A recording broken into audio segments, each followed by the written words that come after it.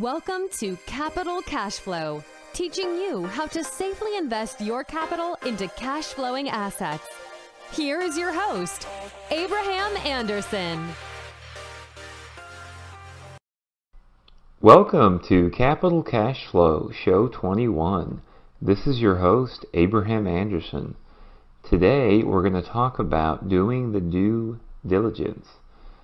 I'm going to give you an overview of the main diligence items that you're going to want to do before finalizing and purchasing your mobile home park.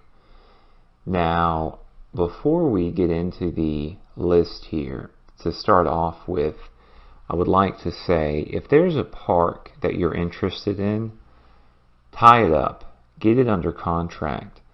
This is very important because every day you wait, the seller could change their mind, or somebody else could come in and get it under contract ahead of you, or potentially bid up the price. If you have a park under contract, the seller is obligated to sell it to you, but as you'll see, you don't have to buy it. That's the whole point of the diligence period, is if you find something that's just unacceptable to you during diligence, you can back out and receive your earnest money back.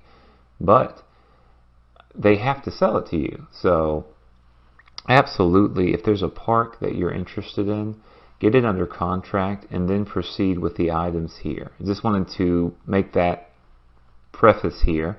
If you learn nothing else from this, if you have a park you're interested in, get it under contract. So the first thing also is with the contract itself. Whichever one you're using, make sure the language in there states that the diligence period does not start until you have received all of the items and signed off on it. Now, I have a list of approximately 20 items that I send sellers once I have a park under contract, that they then get me the items and I sign off, hey, I've received it. Then your period starts. And I would recommend, at a minimum, you try to get 45 days diligence. Typically, I'll start by asking for 90 and I'll go down to 45. I really would not go to 30 unless they absolutely pressed it, but ask for 90 days and I would go down to 45. So let's get started here. Number one, the most important thing is your test ad. Now, what that is, basically, you post an ad on two locations, Craigslist and Facebook Marketplace. Now, in your market, it may be different, but you want to post the ads wherever there is the most traffic as far as for rent ads being placed. It could be a local newspaper, depending on your municipality. For my location, it is Facebook and Craigslist. You post this ad and you're wanting to get 20 phone calls in a 10-day period. And what you do is you take pictures of a property and then you post for rent, location, not the exact park, but zip code, location. Post the home and lot rent, and you post a phone number, a throwaway phone number. Then you want to track and see if you get at least 20 calls in a 10-day period. The whole point of this is to see if there's sufficient demand in your market to, number one, fill vacancies, or number two, if people vacate, to replace them. The best deals are the ones in the best markets. The old adage in real estate is location, location, location. So if you have an excellent location, then you're going to do very well, and you also have another exit strategy wherein you can sell to others because they're in a good location. So that's number one, is do the test ad. And don't get rid of these names and numbers. You can then take these after the fact, return the calls to these people if you do end up buying the park, or when you do, and say, hey, we have lots available now. For the throwaway number also, we use Google Voice because it's free. You just have a Gmail account, go to voice.google.com. You can pick a number, you can have it go directly to voicemail. I set the voicemail to say, please leave your name and phone number and the property you're looking for. Post that on there, and you're off to the races. Number 2 is comp other parks. What you want to do is find out other parks in the area, and if you're nearby, go and drive them. See, are they full?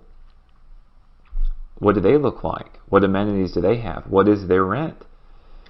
What you're looking for is to see what kind of market you're in. Just like the test ad, you want to see that there is sufficient demand for your product. And what I would be terrified of is if, let's say, every park in your area is tons of vacancy, and or every other park is at $200 lot rent and the park you're looking at is at $300.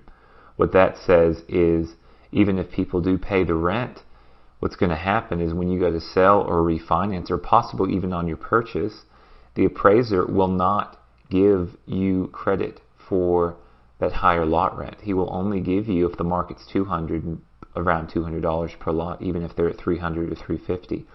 So you want to see the condition of their parks.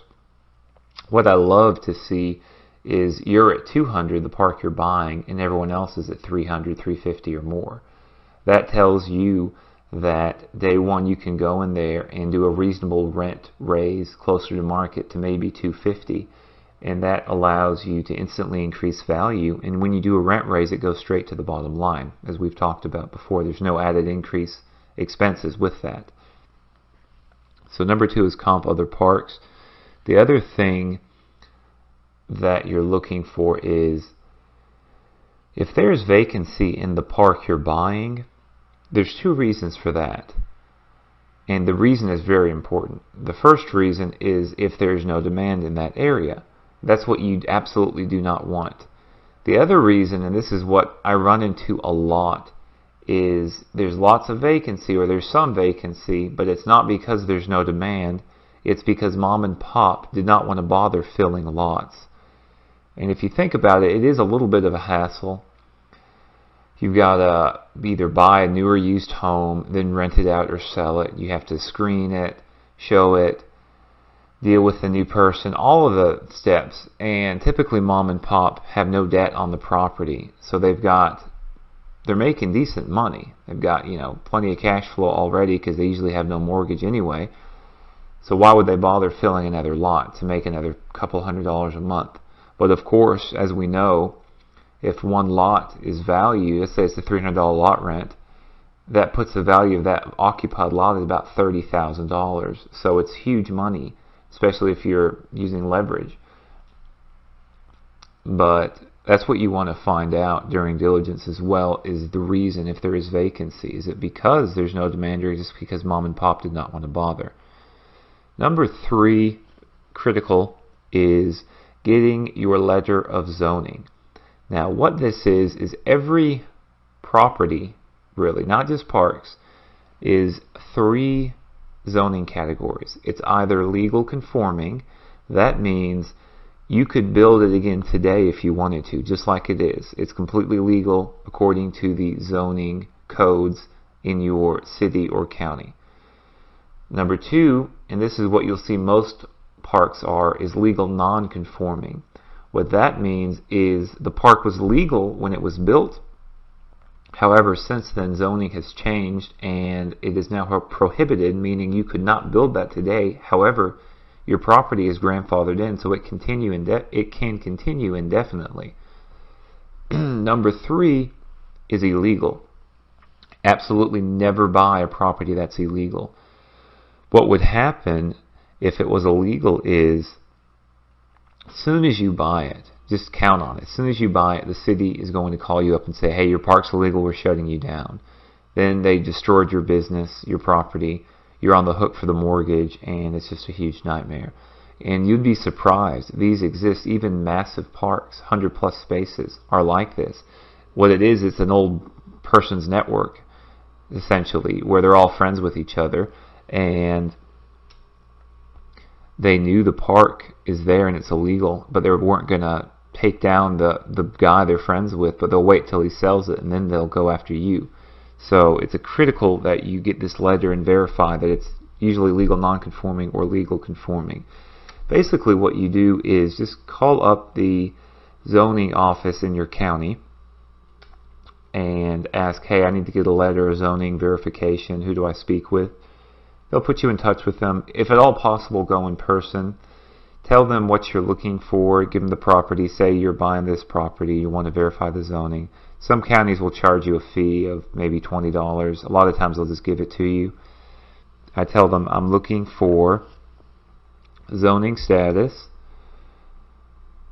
the type of zoning, i.e. mobile home and RV park, and then the number of lots.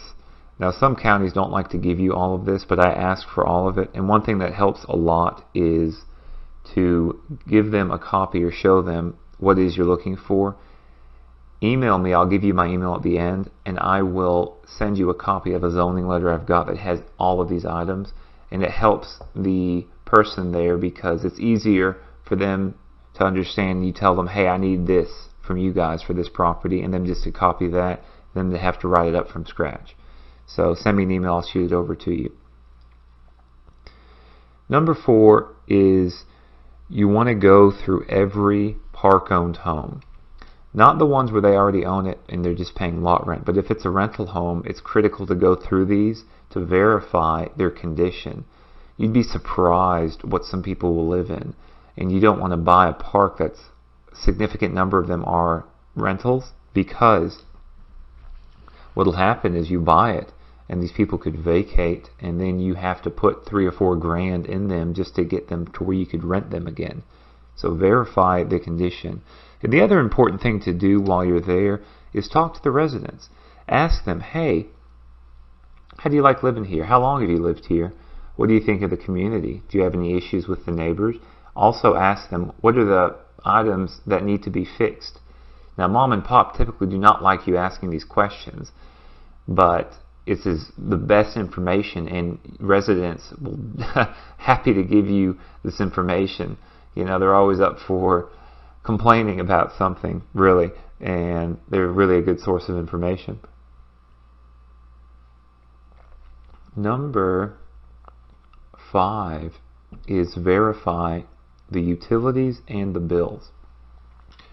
Now, you want to get copies from the current owner of all the park's bills, such as water bill if it's master metered, or for the common area billing or the park office, the utility bills such as the street lights, the trash, and also, more importantly, if it's private utilities, verify the condition. If it's on septic, you need to get a septic guy out there to check the tanks and make sure they're in good working condition. One great tip is find out who the park uses for this type of work. Call them up, have them meet you out there and say, hey, what known issues are there out here? What needs to be fixed out here? And that is a great source of information, because typically that's the guy that's been doing the work out there for several years, and getting his take on what's wrong, he's going to know what's up out there. Number 6 is talking with other contractors, such as electricians, handymen, and pavers. So if you do have significant issues with park-owned homes or other structures, potentially a site-built office, get quotes from handymen and other contractors. This is for 2 reasons. Number 1 is to figure out how much you're going to have to spend to get these things up to par. Number 2, you can use this as a negotiation. You take this back to the seller before your diligence is over and say, hey, Mr. Seller, I found X, Y, and Z, and I'm going to need a credit for this at closing, or let's split it in order for me to make this work. So you can go to them and a lot of times get a discount. And typically, you're never going to get off more than around $50,000, which is still a huge number.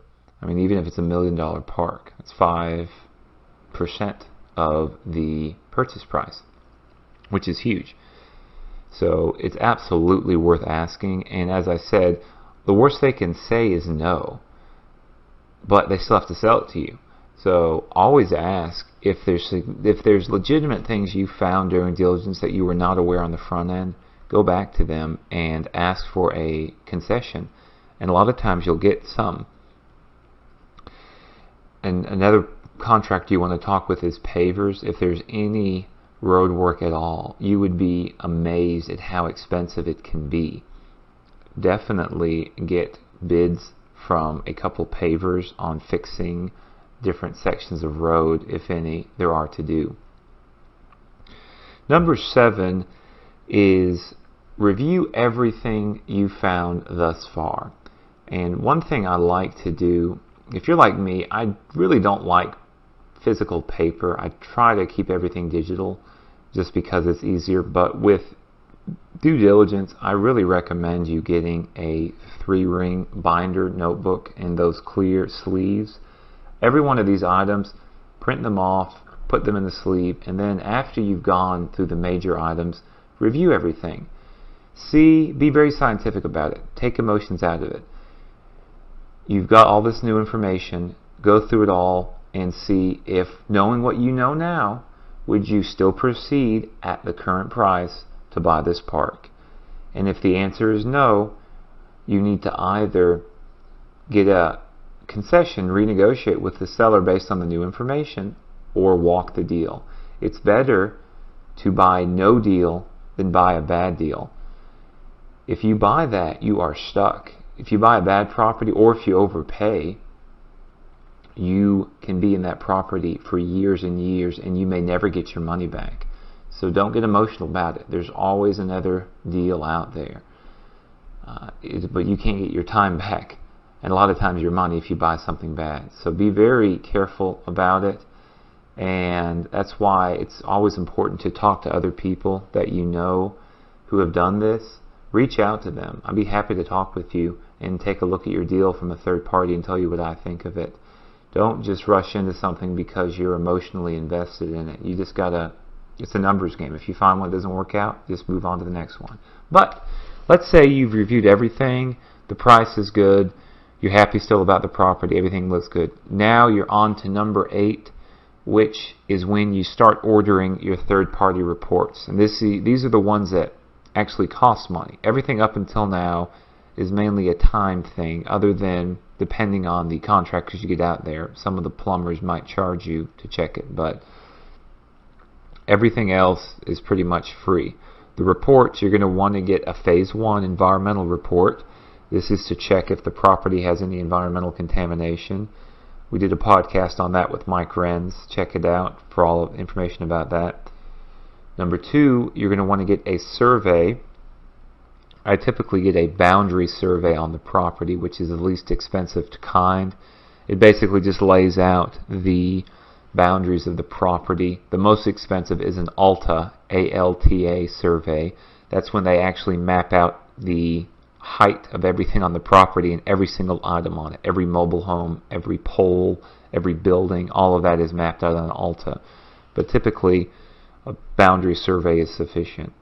Third thing is the bank appraisal. And typically all these are ordered at once. Or if you have a lot of time, you can space them out.